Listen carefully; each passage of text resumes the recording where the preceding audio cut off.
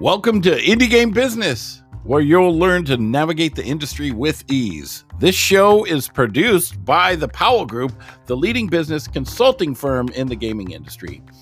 Visit us online at indiegame.business to learn about our online digital events. We have some amazing sessions with people in the gaming industry, and you can participate for free and purchase inexpensive passes to our industry-leading business-to-business system. Now, here we go, Indie Game Business.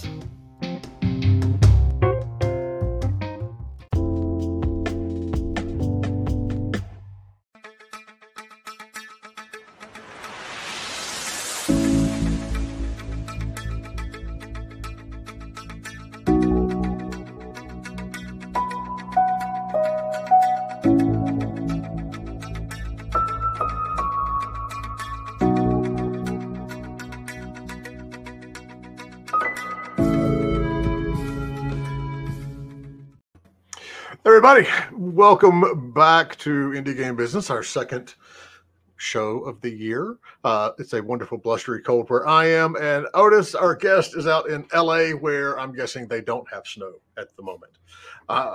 But today we are going to be talking all about music soundtracks with Otis Rackman from Mind Your Music.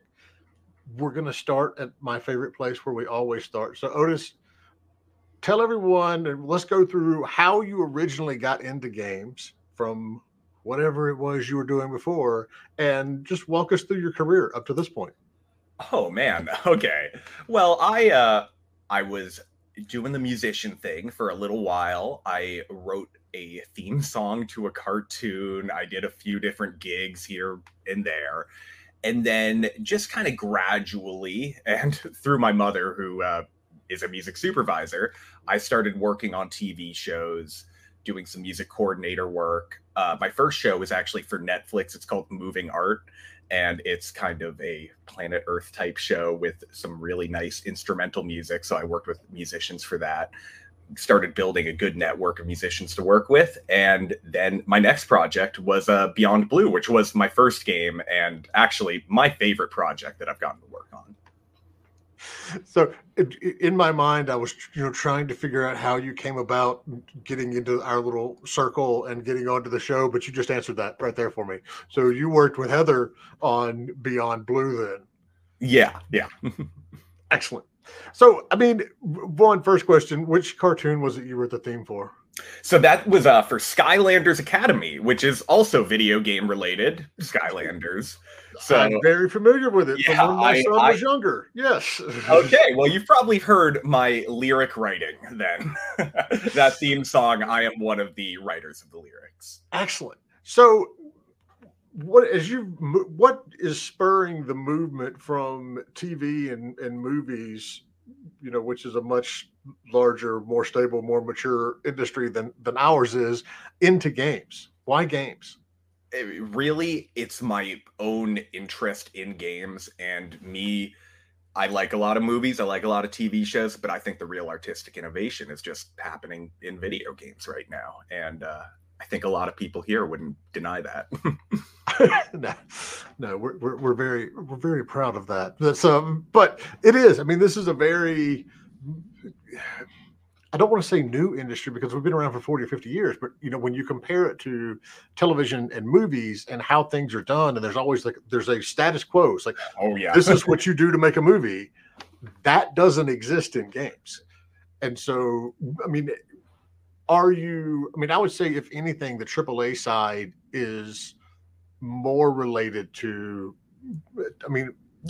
closer to movies and television. I mean, they're hiring a lot of the people that I work with now for a lot of those AAA projects and stuff at Activision, those kind of companies. Yeah, they're going to Hollywood and getting these music supervisors from there. So I guess there must be more connection then. Well, yeah, and that's what, but I mean, we all love the indie side. And so that's more of like what you've done on Beyond Blue, where there's not as much structure and a lot of the teams coming in don't know how to do some of the things. That's just why we do this on the business side. So let's start at the very beginning. It's like, how does a game developer or an individual or a team as a studio, how do they get along that initial route of building a soundtrack for a game? Where do you start? Yeah, so there are a ton of different ways, one of which would be going to someone like me, a music supervisor who can help you navigate some of these like kind of tricky paperwork things as well that happen with music licensing. And they can also help you build your soundtrack. A good music supervisor should have a couple of good musicians that they know, composers and things like that, that they can hook you up with. And then also, they'll probably have some connection. If there's someone else who they don't know, maybe they'll know someone who knows them and that kind of stuff. And that's how you find great musicians. Yeah. Hi. So is it, when your role as a music supervisor, and I'll confess of all the titles in our industry, that's a new one to me. Are you acting more as like a producer? So how much of the music are you composing versus how much are you going out and organizing all the other stuff to get it done? Okay, well, I can tell you, I'm composing zero of the music as it is right now. Sometimes my music has ended up in projects that I work with, but I really do not push that or anything. It just happens naturally. But so I do not compose. I am helping people get with composers who are very talented, more talented than me. And that is what I'm doing, is I'm helping hook people up with that. I'm helping get in with the record labels and talk about things. If somebody has a band that they really like, sometimes my job is actually not choosing music. It's just to go out there and do what I'm told to and get the song. So handle that paperwork, negotiate those prices, those kind of things. And it's almost not a creative job when you do that. And that's cool too, though. I like it. And I like seeing people put together their dream soundtrack. So sometimes it's like that. And then sometimes it's more of a collaborative thing. That's how it was on Beyond Blue, where we were going back and forth on a lot of different artists, and they had people that they wanted to bring in, and I had my own ideas. We put them together. We saw what we could negotiate and get, and put together a really good soundtrack. So in reality, your job is a lot like mine. I don't do the production, and I don't, license a lot of the stuff out. But when developers come to me and say, hey, I want this license for a video game, that's exactly what I do as well. And sometimes you have to have that conversation with them and go, listen, you want $1 million song, but you only have $15,000 budget. So we're going to have to do some adjustments here. Yeah. And sometimes it's the other way around though, too. People, they think they are big fans of these artists, and they think like, oh my God, like, how am I going to approach this artist? But believe it or not, a lot of these artists are people who kind of need a gig themselves and also like cool stuff. So if you have something cool, they might see it and they'll be like, okay, maybe I don't give you the same price as I did when I had my song on Grey's Anatomy. Maybe we work out something a little different here or whatever. So, and I know this is why under my name it says it depends, because 90% of the questions that come up in the show, it depends. If a developer wants to go out and build a soundtrack around a game, instead of, not do full composition, they literally want to build a soundtrack. What sort of pricing should they be planning for? That can depend. I think. Well, yeah, that depends. Yeah, it does. It does. It really does. It's, if we're talking, you want a big act, you're probably going to need to have upwards of 10, maybe 20K. If we're talking about a big act here, which might be affordable for some indie games. That really depends, though. I've talked with some people. There's been sometimes things that have surprised me before that have happened where it's people, you would think like, oh, no way are they going to do it for that much? And they do. And then there's also the opposite, too. That's actually cheaper than I thought it was going to be. Well, it definitely can be more expensive. However, a lot of people do take your budget into account when you're doing something. So that was kind of my estimate for an indie game. However, as we've seen, indie games can be very wide ranging in budget, scope, and all that. So is it a situation where, and I know because we work with licensees that do this too on the brand licensing side, you said there's something, if there's something cool, they're like, oh, well, yeah, I want to be a part of this. Have things like, years ago, Rock Band, Guitar Hero, but even like more recently with like games like Beat Saber, has that changed the way that Hollywood looks at music in games, or is it still pretty much the same? I think things are changing. Generally, they are the same, and because of my interest in video games, I'm super plugged into that. Other people, it hasn't been, and I'm not sure it's so much games like Beat Saber. However, a game like Red Dead Redemption 2, that hit Hollywood. They were paying attention to that one. Yeah, not an indie game, of course. That's a $300 million game, though. That's where people worked themselves to death for many years. And to be fair, people work themselves to death for much lower budgets in this industry as well. True. So how is it different when you're going from television and movies, which is much more linear, and so it's like this scene is going to be happening, so we need to have this type of question. I'm reading the bottom. This type of music in it, to something like games that is much more interactive. How does the planning around all of that change between those two mediums? Oh man, so that is, it depends. But that would be. Right now, there kind of hasn't been a convention established, is kind of the thing. So in movie licenses, we say, we're playing your song during this scene for a minute and a half. In a game, maybe you have a playlist and you can select it and you can play it anytime you want. You need to put that language on your contract. That is incredibly important. However, there hasn't really been a convention established as to how much does that make your price go up? Does it make your price go up? How does that affect when it's a low budget project, a high budget project? So they're really, they haven't quite figured that out yet. And a big thing that I want to, this is my cause right now, is I want to get people to put language in their contracts that allows streamers to play their music. I think that that's a big part of promoting your game. And I don't like streamer modes and stuff. I mean, it's an okay solution for now, but what I really want is people just being allowed to show the whole game, the whole piece of art with the music intact. So I put that stuff on my contracts. However, there's a whole broken system on YouTube and Twitch with copyright. It's probably AI doing it a lot of the time, where it's getting flagged for copyright, even though we specifically negotiated this thing. So that is the one thing I got to bring up. No, it was so annoying. That is a huge thing. And the frustrating part of it is a lot of the times, even with that language, it still gets kicked. I can't remember who it was. There's a guitarist. That's what happened to me. Yeah, there's a guitarist that does songs. I mean, teaches people how to play. I can't remember who it is. It's from one of the big metal bands that I grew up with.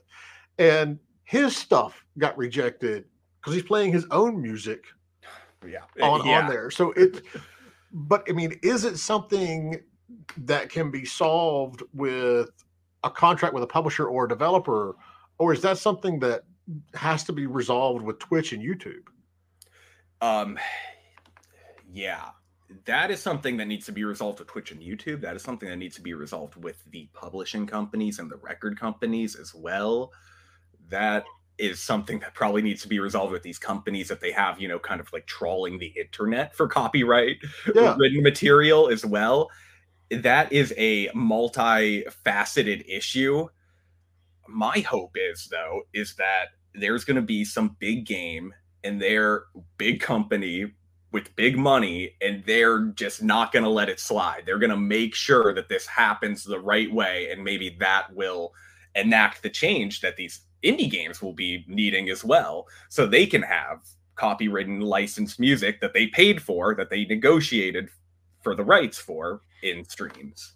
So that's my hope for it, is that somebody more powerful will come along and they'll change this system, because right now there's some flaws. How does GTA 5 handle it? Because I mean, that's the first thing that comes to mind when I'm thinking. As far as I know, I think GTA 5 is well, you know what? I haven't watched a stream of it. I haven't either. That's why I was hoping you did. Yeah. I know, you play Cyberpunk, you play Hi-Fi Rush, even, where the music is such an important part of it. And that, has a streamer mode. So there's music that they licensed and it doesn't get shown when people are looking at it on their stream. And good music sells games. People can see good music, even if it's not original to the game itself. And that is more copies sold. So it's money on the table for everybody. Back in the day, I had the box set that came with GTA Vice City because they put everything on a CD and sold it as a box set. Yeah, I remember those. Yes. Again, showing my age there. That must have been like 5 or 10 CDs. It was like 6 or 7 CDs. Yeah, because they had like one for every single radio station in the game, and that's why I'm thinking. So if there's something that's going to push it. That game ever and playing the radio, and it shouldn't be that way. I view video games as like, it's the music, it's the writing, it's the interactive design, it's the sound effects, it's everything. And why are we okay with leaving this aspect? We'll just have to leave that out. We'll cut that out. Streamer mode. Ash is telling me backstage that you will get DMCA strikes if you're playing GTA. So there 5. you go. But hey, GTA 6, maybe that will be the game that is going to make this big change, because I think that sadly, that's my hope, because I don't know if I think it's got to be somebody with a lotot of money behind them who's going to go to these industries and make these changes. There we go with Take-Two's. Oh wow, we have a bot. It's always nice when we get bots, because that means we're big enough to get bots. So I'm assuming. So did your mom grow up playing video games, or were you the first one in the family that came up? I know she played some Pong, Pong didn't have a soundtrack, Pac-Man and all that, but no. However, she did have friends in the video game industry. So growing up, I was so lucky. I got to beta test some games. I don't even think I was really beta testing, though. I think it was just her friends being nice to me and letting me play games ahead of time. So I got to play Muppet Treasure Island, the point-and-click adventure game, which is great. And then also the game Apocalypse, if you remember that game. Yep. They had Bruce Willis in. That one's pretty good too, I remember. And and that was through her friend Alan Gershenfeld, later founded Eline Media, which created Beyond Blue. He went to my mother. My mother said, hey, my son is getting involved in music supervision and he's a friggin' gamer, so he should be involved with this, and got me in there. And so I got to work with Alan Gershenfeld again after being a beta tester at the age of 7. And ironically enough, it's testing that gets a lot of us into this industry in one way. I didn't even think about that, but I guess I took the typical route. So, I mean, when you have developers come to you, especially the indie teams who don't, because somebody like Take-Two and Activision, they have entire divisions that are set aside to licensing everything from music to art to guns. So when the indie teams come to you, the smaller teams, what are some of the biggest mistakes you see them making from the outset? Biggest mistake from the outset, I would say, is when you don't even come to me and you just assume that you can't get the stuff that you want. Maybe you hear a song and you're like, man, if I could put that in a trailer for my game, that would be wonderful. And you're just thinking like, oh, it's out of the question, whatever. That would be the biggest mistake, is just not trying, not asking, because you might be surprised. I've seen things go, I've probably handled 150 different individual deals as part of different projects, and I've seen things go all sorts of ways that you wouldn't expect. So I think it's really worth it to ask someone, if you can get in contact with the artists themselves, or if you want to ask a music supervisor like me how you would go about that.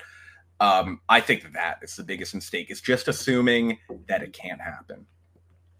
So, I mean, is it something where there needs to be a lot of planning beforehand if you're coming in to do a soundtrack, or is it a situation where they can just say, okay, look, Otis, here's the game that we're making. Here's some video of it. What do you think? How much prep do they need to have in place before they bring you on? Either one of those situations is totally cool and, you know, normal. If you have a very big musical vision that you've already been putting in place, and now you need some help filling it out with some licensed music, or maybe you need another composer to come in, I can help you do that. The other thing, Beyond Blue was way more free form, back and forth, where they, you know, do you like the flaming lips? Do you, oh, here's a scene where this kind of reminds me of this Miles Davis song, and we got to put Miles Davis in there. And it was with Beyond Blue, it was kind of more like, can you build us a soundtrack? Okay, what do you think of these artists? They come back to me, we're going back and forth, we're talking about the sound, and we're working on that musical vision together. Other times, and this is more with movies that I say right now, because I haven't been able to work on too many games, hoping to change that. But sometimes you have a director and they know what they want. So I'm going to be your errand boy, and I'm going to go get you that paperwork that's going to make sure you can do what you want to do with that music. So one of the things that we're starting to see over the last, I would say 5, maybe 10 years, a lot of games coming with an original soundtrack, and you can get it on Steam. You should get the whole thing. It's still not nearly as normal as it is for movies. But then again, I haven't bought a movie soundtrack in probably 15 years. So I'm not 100% with streaming. Everything has changed. Don't worry, no one's bought a movie soundtrack in 15 years. It's been an issue for all of us.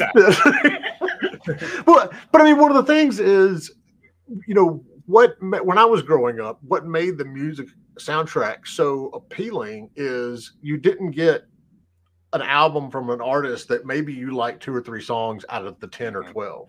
You had a variety of songs in there that were all, you know, you liked the majority of them.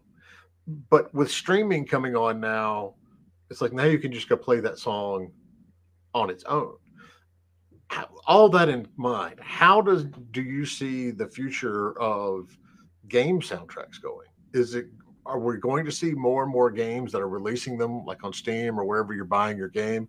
Or is it going to be one of those things where everybody just ends up streaming it on Spotify anyway? I think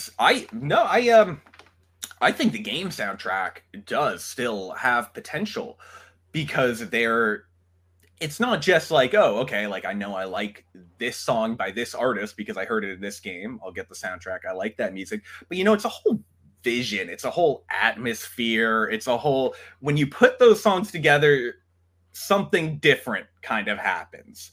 And if you're just buying the songs individually off iTunes, you don't get that exact feeling even as you would with that playlist. And I think the whole package is very important.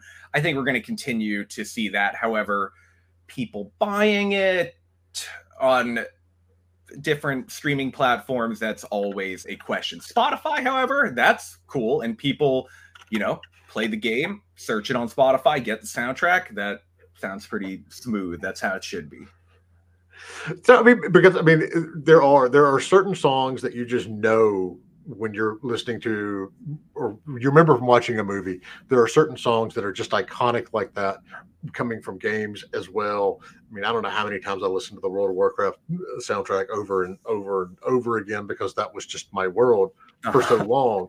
But and God, I just saw that question pop in, and I completely lost my train of thought there. Whatever that was, we'll come back to it in just a second. Welcome to my podcast. So we got a question for the Discord. If you could have worked on any music for any video game, what would you like it to be? Oh man,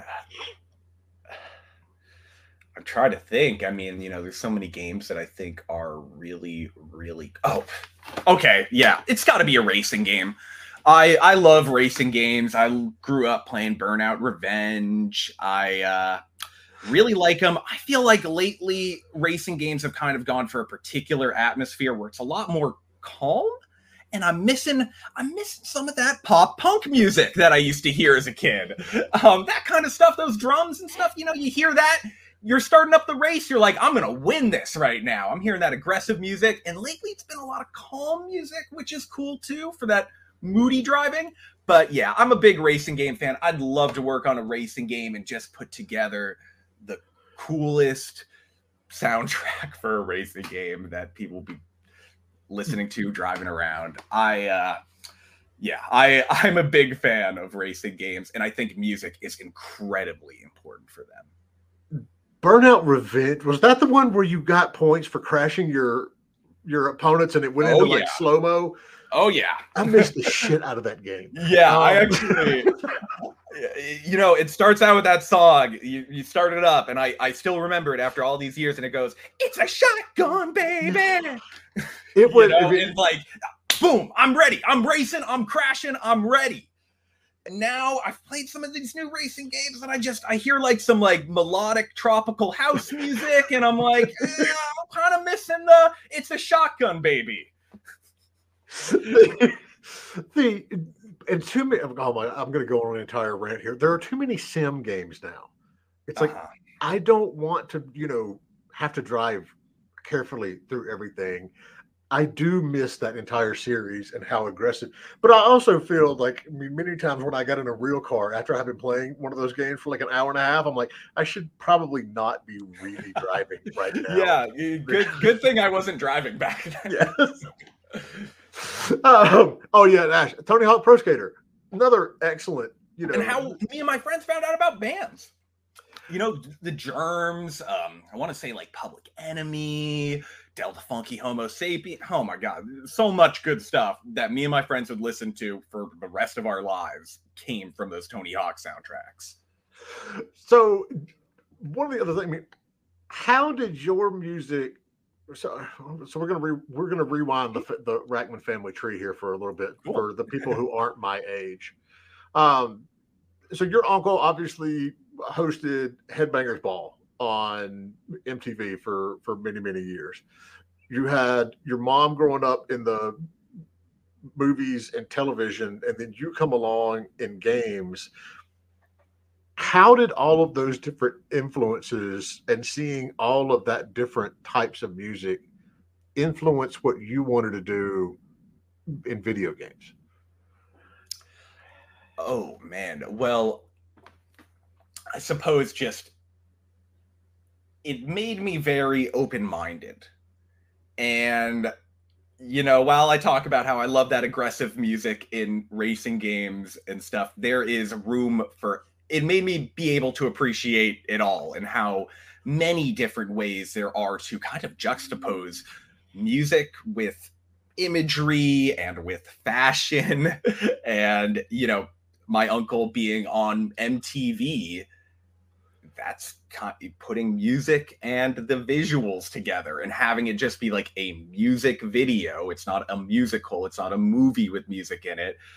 It's wide open. There's all these new art forms that can come from mixing stuff. And that is kind of how I got influenced. And it made me also just like be like, man, what if they think about like different kinds of mixtures and maybe some of the ones that aren't so obvious that can be very interesting, such as, my mother worked on the movie Reservoir Dogs. There is a scene where somebody listens. Great soundtrack, by the way. Yeah, I agree. There is definitely some interesting musical sequences. That little green bag in the title, or of course, everybody remembers the "Stuck in the Middle with You." Yes, and these aren't obvious choices. Put the lime in the coconut after the robbery movie, but just liking that quirkiness or just being open to it in all different ways and putting elements from different media into places where it might not usually be. That's kind of how I feel like being from my family, which has been always involved in the intersection of music and media, has influenced me. But in a similar vein, this is what I tell parents that come to me and they're like, my kid wants to be a game designer, or my kid wants to be in the industry. What should they do? And I'm like, you have to play games, and you have to play all kinds of games, not only different genres of video games, but you need to be playing board games and table games and card games and all this stuff. And so when you have all of these influences, that's not just narrow-minded, one zone that you've stayed in, it does help you be better at all of it. And so, I mean, that's very similar to a lot of the advice that I give. Now, so we've got a really good question from Eli on Discord. As individuals can subscribe to a streaming service like Spotify, is there something similar for game studios where they can put their music up there for a streaming ability, allowing players to select a playlist or a type of music to listen to? So what you can do is you can put a soundtrack on Spotify. We did that with Beyond Blue, and it's also on Apple Music and other platforms. So there isn't exactly a game version of Spotify with video game soundtracks. However, Spotify, you can put video game soundtracks on there. As things grow, will there maybe be something like that? That's that could happen, because I mean, we're seeing there might be so many game soundtracks that there should be a specific streaming app for them. But as of right now, we go the normal route, which would be to Spotify, Apple Music, all this.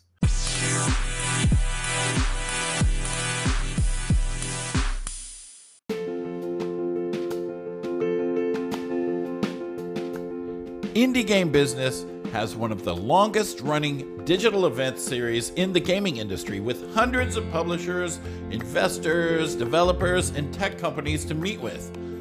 All the sessions are always free to watch forever, and you can get a free pass to receive all the slide decks from all the speakers. The tickets for meetings start just at $50. Go to indiegame.business and use the code IGBpodcast to get 20% off your ticket.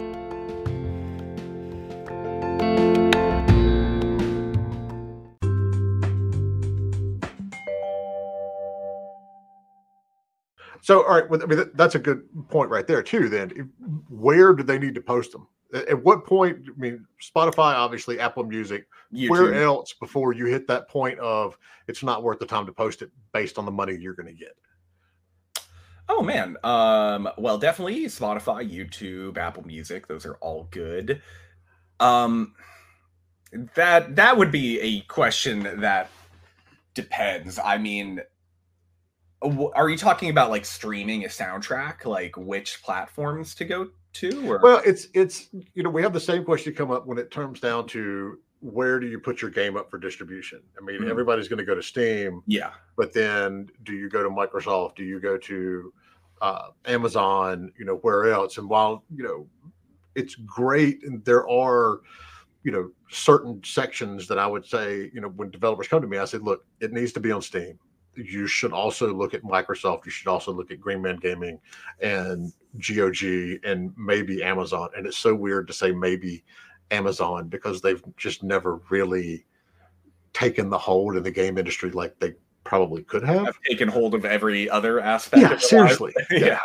But it's the same thing. A lot of indie teams, you only have an X amount of hours in the day, and the person who's doing, posting the builds for distribution is the same person that's doing the art or doing the design or something else. And so it's always good to have, an idea of what's the top tier. Okay, I've got a soundtrack. I absolutely need to put it on Spotify, Apple Music, YouTube / Google, whatever Google's calling it this week. What's in that second tier that they should possibly look at? If you have time, put it up there. It's not going to make probably. And then also doing a physical release. If you have this is something that you have to consider because it costs money. But if you maybe have a following and you got a really good soundtrack, a physical vinyl release can be an option as well. Yeah, I don't really know where that would be if people were saying like, oh, should I go through with this? That would be a question to ask me. I'll kind of run the numbers. I'll do some research and try to give you my best opinion on that. But that next tier, I would say right at the top of it would be vinyl. And that's kind of like, do you think you can make this pay off? And maybe you can. And that could be a very cool collector's item. People love vinyl, and I love vinyl. People like having that stuff. There was a company years ago, and they may still be around, but it's been several years since I was out in Vegas at the licensing show. And this company, that's all they did. They went and licensed music from top tier games. And oh yeah, there's like 5 different companies like that now. Yeah. It's just a matter of making sure that your game's big enough and so it's not. What I'm trying to get at is it's not necessarily something where you as the developer or the publisher need to go out and pay a bunch of money to get a bunch of vinyls printed and everything else. Mm-hmm. You can actually go to some of these companies and say, look, we're interested in having you license it and get some money in that way instead. Or do the licensing companies make you pay for your hardware? It can be either way. I feel like the way that it's going to go for most indie game people probably would be that they would have to pay for it. However, if you got that following and you got that good soundtrack, that might be a way to go. Or maybe this is a game that's already been out. Maybe you're doing a definitive edition type of thing, and you then want to do a soundtrack with it, and you already know that there's a good amount of fans and stuff. You might want to produce a few hundred or maybe even 1,000, depending on your following, copies of vinyl. And you would have to pay for that. It can depend, though. Different deals can be made. Well, yeah, it's going to come down to, it's like everything else. It depends. Well, yeah, and it depends on how big you are and how much following you've got. But what you're getting at is it's not something you're going to get rich off of. No, this would be kind of a gift to the fans. However, you could make money off of it, and I don't want to say it's so you could make money. No, you could make money off of it. Hypothetically, you could do, but it is something that's really cool, because I remember the company that I saw that was doing it. They would have the art on the vinyl as well, like a game logo or something. Oh, yeah. Even if you never put it on a record player, it looked badass. Mm-hmm. And so, yeah, it's a collector's item. It's a way I can, sometimes with these finals, it's a way I can support a developer that I really like and just show that I love a soundtrack rather than actually playing it a lot on my vinyl player. It can be a lot of different things, a piece of vinyl. And that's why it's still, where other physical media is not doing so well, vinyl, you see it going up because it has that value. I was curious about that because I'm obviously growing up on vinyl. I look at it now and I'm like, how long can this trend actually stay viable before people just give up on this? But it's been going for 10 or 15 years. It keeps going. Yeah, it has not gone away at all. All right. So if you're out there, if you got a question, anything about music licensing, all the stuff, pop it in chat. We've only got about 20 more minutes here. So make sure we get everything in there. What is it that you look for in a game when people come to you and say, hey, look, we want to do this? Are there certain types of games that you're most interested in working with? Is it something about the gameplay? What makes the game pop out to you so you're interested in working on the music side? Okay. Well, there are a lot of different things. Sometimes that can be a gameplay connection. Sometimes that can be more of a style thing. If your game has a flavor to it and it's just giving me, I'm like tasting and smelling your game because the UI sound effects are so cool in the style and I feel this atmosphere, that's really cool. Like that's awesome. And we can talk about like, what is that I'm picking up on here and how do we just crank it up with music, whether that's licensed or by a composer? How do we get that atmosphere even heavier? Definitely like a weird game, some I one of my favorite indie games that I played in the last few years was that game Inscription. Oh man, that was a real and great soundtrack too. Oh my, really good soundtrack. So like if something's like getting me intrigued, that's totally cool. And then also I connect with games on a gameplay level. If I see that somebody if anyone's making a game like Jagged Alliance 2 and they were to send that to me, I would help them. Because I loved that game, and like that's my favorite game of all time. So, like I would do it even if the style isn't there, even if it's just pixels moving around. Let's start talking. Let's see what we can do with it and bring that out to a fuller musical vision, So there's multiple ways to get my heart. As another turn-based strategy fan, the good news is those games are making a huge comeback. Yeah, Jagged Alliance 3 was great and really good music too. I was playing that game and I was like, wait, they did not need to make the music this good. Why? So Jagged Alliance 3, check it out. Yeah. I'm a big fan of those as well. Yeah, so, I mean, I like all sorts of different games. So sometimes, that's a game I don't connect with so much like stylistically. It's not like Killer 7 or something, but it's like, but I connect as a gameplay level. And then there's the stuff where the style and the world and everything just brings me in. And even if the gameplay isn't all that there, it's every other aspect of that vision created that's like really connecting with me. So there's, yeah. All right. So this is going back to, question coming in from Discord, going back to the YouTube stuff. Can you provide any guidance or recommendation for contesting DMCA strikes on streaming platforms when it comes to your game? Oh man, I'm trying to remember this because when I was doing this, it was about 4 years ago, and it was it was whack-a-mole. Streamer puts something up, gets taken down, and also we had some deals with streamers where we gave them the game and we wanted them to stream it. It was part of our kind of promotion thing. And this was getting a major wrench thrown into it because of the DMCA strike. So we would handle it on that video, and then we'd have to go on to the next video and we'd have to take it like that. So we did it. We were able to handle it for some of the streamers who we had these kind of deals with where we gave them the game for free and they were going to stream it for us. Because those were, at the top of our list and brought to our attention very quickly when they were like, hey, you told me to stream this and now it's getting taken down. They were not happy about that. So it was whack-a-mole. We had to just take it as it came to us. And it was incredibly frustrating. And there needs to be real changes made there. I mean, this is a side of the industry that I don't know anything about. Is there a way to go to these platforms beforehand and say, look, we're there? Well, I will look into that next time, but I think we did. I think we did try to do that.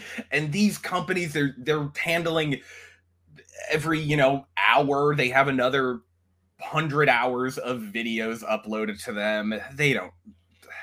You can't get through to them. You gotta get through to these companies that own the copyright. You maybe need to even we talked with some of these AI things. I remember, not some of these, things that kind of trawl the internet for copyrighted material. And we had to talk with those companies, which it was difficult, and it was a multi-step process. And the whole time it was okay. We had it in our contract that this was okay to do. So it was very frustrating. Well, and it's only going to get worse because, yesterday... I think things will get better. I think that there's going to be a big change, and it's probably going to happen because of GTA 6 or something. But Twitch just laid off 500 people yesterday. And so as these streaming, Google's been doing it all year as well.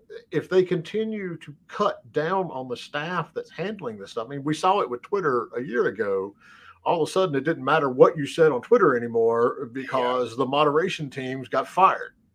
And so as we see all this downsizing happening, it's going to get harder and harder until some sort of whatever system is put in place.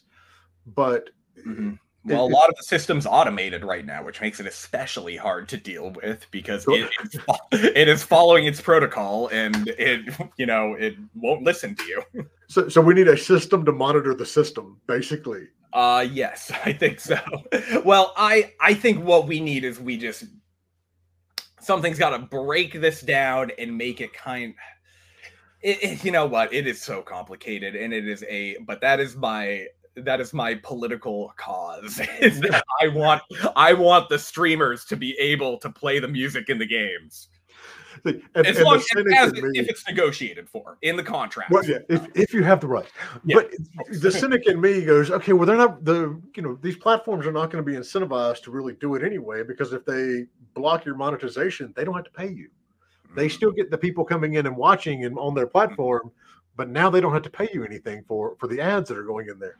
But again, I've been doing this a very long time, and I'm very, very cynical at this point. No, that is an aspect that does need to be considered, though, when looking at the issue. Is it easier with original soundtracks than it is? Oh, yeah. Yes, but it can still go wrong, which is really weird when you think about it.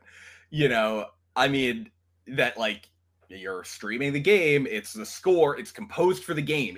The composer was looking at the game when they did it, and it was supposed to be together, and then you get YouTube and Twitch and they're splitting it apart. But it is better for the original music. However, if it's registered and you maybe have a record company that just puts their stuff puts it into these content collectors and stuff, it can still go wrong, which does happen sometimes.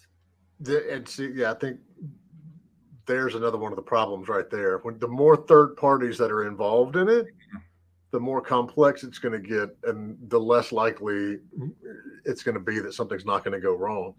All right, another question from Discord. When you're creating music for an indie game, what factors should be considered to ensure that the soundtrack complements the atmosphere and narrative? Okay, that is a big question. I would say a little exercise I like to do when I'm working on a soundtrack is to think of the most obvious idea and then cross that off the list. That is not what we sad music, sad piano music with the sad scene. That's probably not the right way to go. So you just try to get a little deeper and try to think about the headspace that you want your player to be in. Do you want deep concentration, ambient, mathematical music? Do you want warm orchestral music?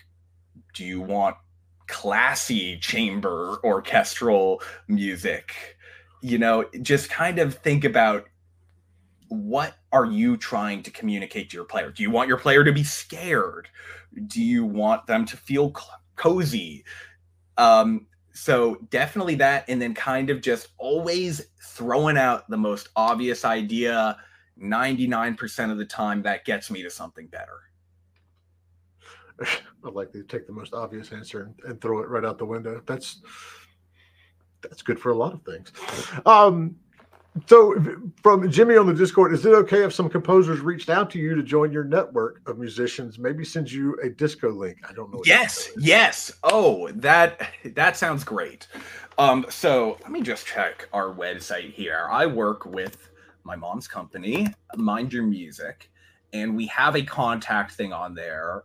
And if you go to our website, if you go to our website and our about page on mindyourmusic.com, there is my email. It is otis@mindyourmusic.com. Maybe I shouldn't have given everyone my email, but oh well.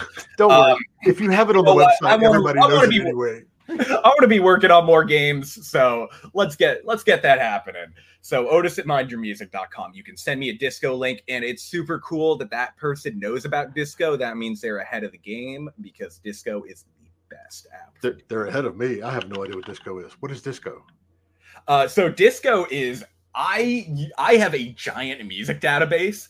Every time, so I get music sent by a lot of different musicians, record companies, composers. People will say, "Hey, listen to my stuff," and if I like it, I upload it onto my Disco. I try to tag it too. Oh, this is something here's some advice for people sending their music on Disco. Do that metadata, do that tagging, because then it will come up in my searches. When I'm searching for Western music, I want some Ennio Morricone or whatever, and you have that song, put Western in your metadata, put in your tag. So when I search Western, I get that. So I put all this music onto Disco if I like it, and I sometimes will try to sort it as well with tags like that, different emotions, different atmospheres, and things like that. It's really good though, because people can put their music on there, and then they send me a playlist, and I just click a button, and it gets added to my database, and I can search it now, and I have it. And 2 years down the line, when somebody's asking me for something, if that comes up, I have put your contact information in your metadata too. Yes. I got a lot to say about Disco too, but Disco's great. It's good you're using it. So Disco then it's a platform that you can use if you're looking for a certain style of music or genre of music. I can use it to search for a style of music if I already have that music uploaded to my Disco database, which is all right, probably a terabyte by now. And it's so I can, if I already have it, it's really handy for music supervisors, and if I were to go into it would get a little boring, but it's a great app for music supervisors. It's great if you want to get your music placed into stuff. Check out Disco. It really helps because every music supervisor is using it. And then when you send us a playlist, it's one button. We don't need to download, upload, blah, blah, blah. We just click that button. We have it, and tag your stuff. Do your metadata, because that is really going to help you get noticed. See, and there I learned something today. So that's always a good thing. From Eli, if you're not streaming via Twitch and YouTube, but you want to embed music in a multiplayer VR game, does that change the equation or what you need to do? Oh, if you're okay with not having your music on Twitch and YouTube, that is fine. Just put in a streamer mode, because, the video could get just taken down 100%, or the sound can get cut off, and then you can't hear the streamer as they're talking. How does that change the equation? Multiplayer, I don't know yet, because I haven't worked on a multiplayer game. However, I kind of feel like that wouldn't change the equation too much. You're still booting up the game, and the music plays in a certain part, a different level. It loops a certain amount of times, or maybe you can select it from a playlist. I don't know if multiplayer would change the equation at all, unless it were, now we're seeing some of these games as services, and they're changing their soundtracks. So maybe they just get the rights to a song for 3 months, 6 months, a year, or whatever, and then change it and switch it out with some new stuff. That does change the equation, and that can mean a lot less money if you're willing to have a song in your game for a shorter period of time. However, I really do not like making those deals, because then 6 months after, they're calling you back, and you're back working on the game, handling their paperwork. But it's also it can be a bit of a hassle. I like people knowing that it's all been paid for and it's handled. But some games do, need those shorter contracts. So, and this is a good one, because this is something that I recommend using for a lot of teams that don't have a lot of money, is go get a public domain license. And a lot of people don't realize that stuff is, famously now everybody's looking at it because Steamboat Willie finally went it's now in the public domain. Yeah. Disney finally got tired of paying Congress, to get this law extended. But what are your thoughts on using public domain music or remixing it for games? It's all good. I was just helping a friend's daughter work on a student film, and we put in some public domain music. However, there are caveats.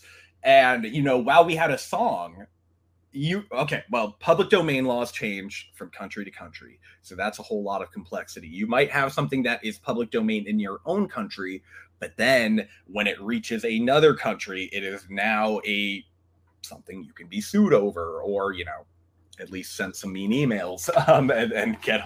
So you got to make sure about that. But public domain, there's a lot of great music in the public domain, a lot of folk music with melodies that are, if you're making your own recording of a public domain song, or getting a friend of yours to do their own recording, you're more in the clear, but you really got to check that stuff, because the laws differ from country to country. There can be lots of caveats that you got to watch out for. And also, there's a lot of misinformation about what is public domain and not, that I have sometimes had to navigate, where I'm like, oh yeah, this is public domain. I have 5 sources here telling me it is. You talk to some other people and it turns out it is very not public domain, or at least isn't in most countries. So you got to be really careful with that. I would advise doing a lot of research. One time I was looking for public domain songs, and I asked an AI, like, hey, give me some public domain songs. Let's just start. Let's get things moving. Let's see what they give me. They gave me 10 songs. I swear, 8 of them not public domain at all. So do your research and don't rely on AI. Kickstart My Heart by Motley Crue is not public domain. Yeah, oddly enough, it turns out you got to pay for that song. So where do you, because I don't even know where to go. Where do you go to find public domain music? Oh man, I don't know. I know of stuff off the top of my head, examples and different things that you can look at, like if we're talking about some weird old, or not necessarily weird, but some World War I folk song or something, like that's probably public domain, but you always gotta check. It's usually, if it's old, that's a good place to start, but do not rely on that, because you really gotta research this stuff. Different countries, different rules. It gets complex and sticky quickly. So if it's not really, really old, and we're talking like Bach and Beethoven here, or it's a World War I folk song, that's like super niche. Yeah. But you rearrange that melody and now it's a jazz song.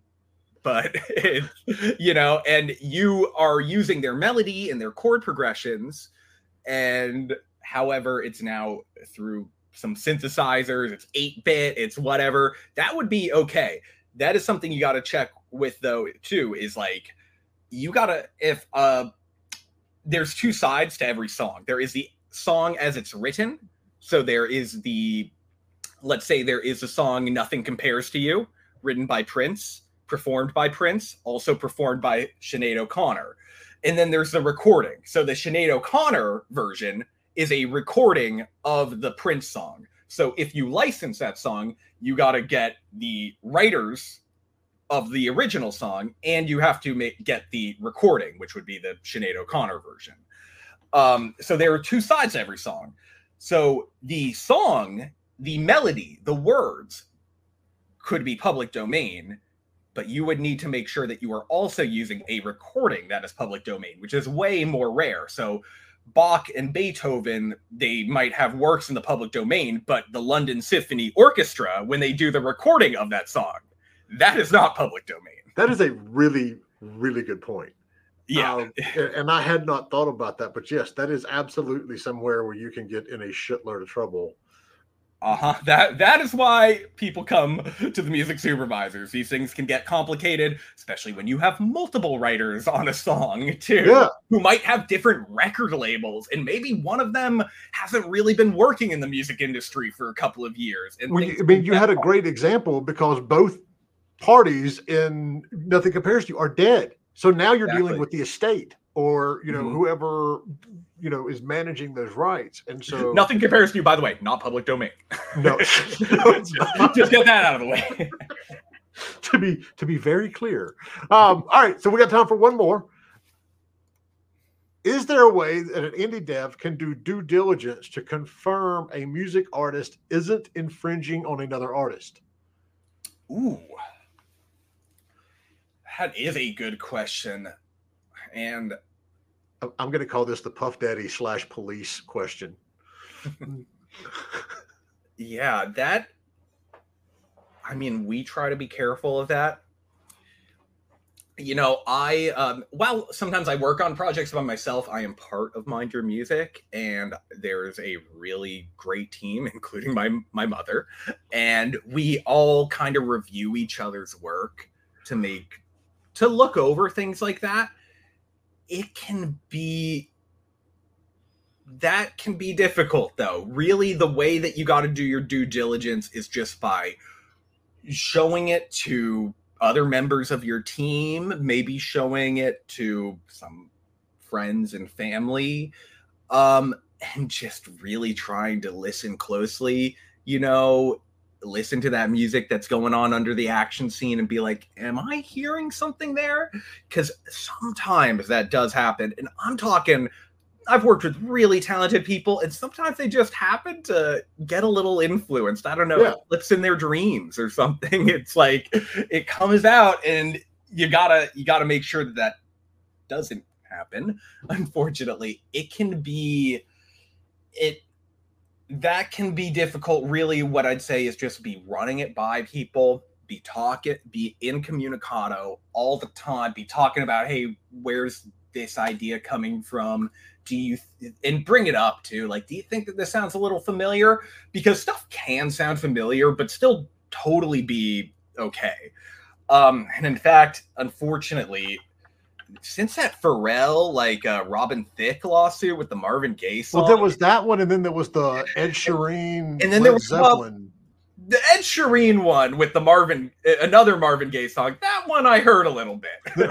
But there's also was that who it was? I just remember him being in court playing something.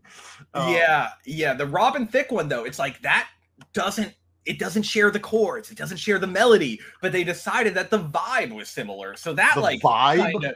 I know, it's so weird, and that case upsets me a lot because there was really so that I think about this stuff and I'm like, yeah, songs can sound similar and it's okay. However, there's an example of one time it didn't work. However, that is a very big artist. That was a very big song. The Marvin Gaye estate might have been more litigious or I don't know if they might have pursued them harder than they would other things that they might not notice. However, you got to be careful about that one lawsuit, though. I just think about that and it throws everything up in the air. It was a weird one, and I hope that never happens again because that really wasn't the right decision there. So basically, just be ready. You could be sued at any point, any time. I don't want to say that. Look, it hasn't happened to me yet, and I think also I've been working with artists. We make sure there has been times where things sound a little similar, and we work out those kinks. We get through that, and we get something that sounds better and more distinctive out of it. How do you justify that the vibe is that's fucking crazy. I know. Welcome to America and our court system. That case, it just it was a really, really weird one, a very upsetting one because I know it makes no sense. You look at the sheet music, it's different. What's the issue? Oh my God. You can't make whatever. Yeah. Yeah. I mean, we see it in every aspect of American legal culture as well. So it shouldn't be that shocking, but no, man, thank you so much for coming on. I mean, it's always wonderful when I can do one of these talks and even I learn shit in the middle of it. And so that's absolutely fantastic. Mindyourmusic.com if you want Music.com. Otis at mindyourmusic.com. You can send me a disco link. If you're working on a game, I'd love to see it. I'm not just in the business, I'm a big fan and I like to see what people are doing. I even sometimes try to do my own stuff here and there, nothing for fun. So I like seeing what people are working on.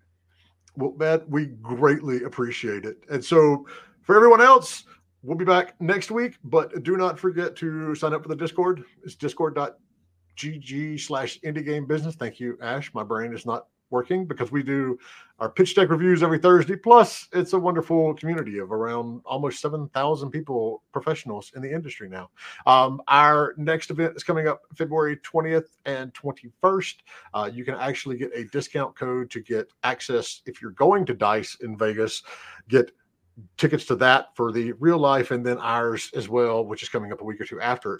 And the other big news that I'm going to assume we can say now, the contract signed, it hasn't been formally announced, but for all of you that are participating in Global Game Jam, we are going to be doing a series of talks the week after Global Game Jam along the lines of, now you made a jam game, what do you do next if you want to get it to market? And we're going to be working very closely with the team over there and doing a lot of stuff on the business education side. And I'm super excited about it. But yes, that's it. Dan's way better doing this shit at the end than I am. Otis, thank you so much. We will obviously be pointing people in your direction. And to everybody else, have a wonderful weekend and we'll see you next week. Thanks for having me. It's been wonderful.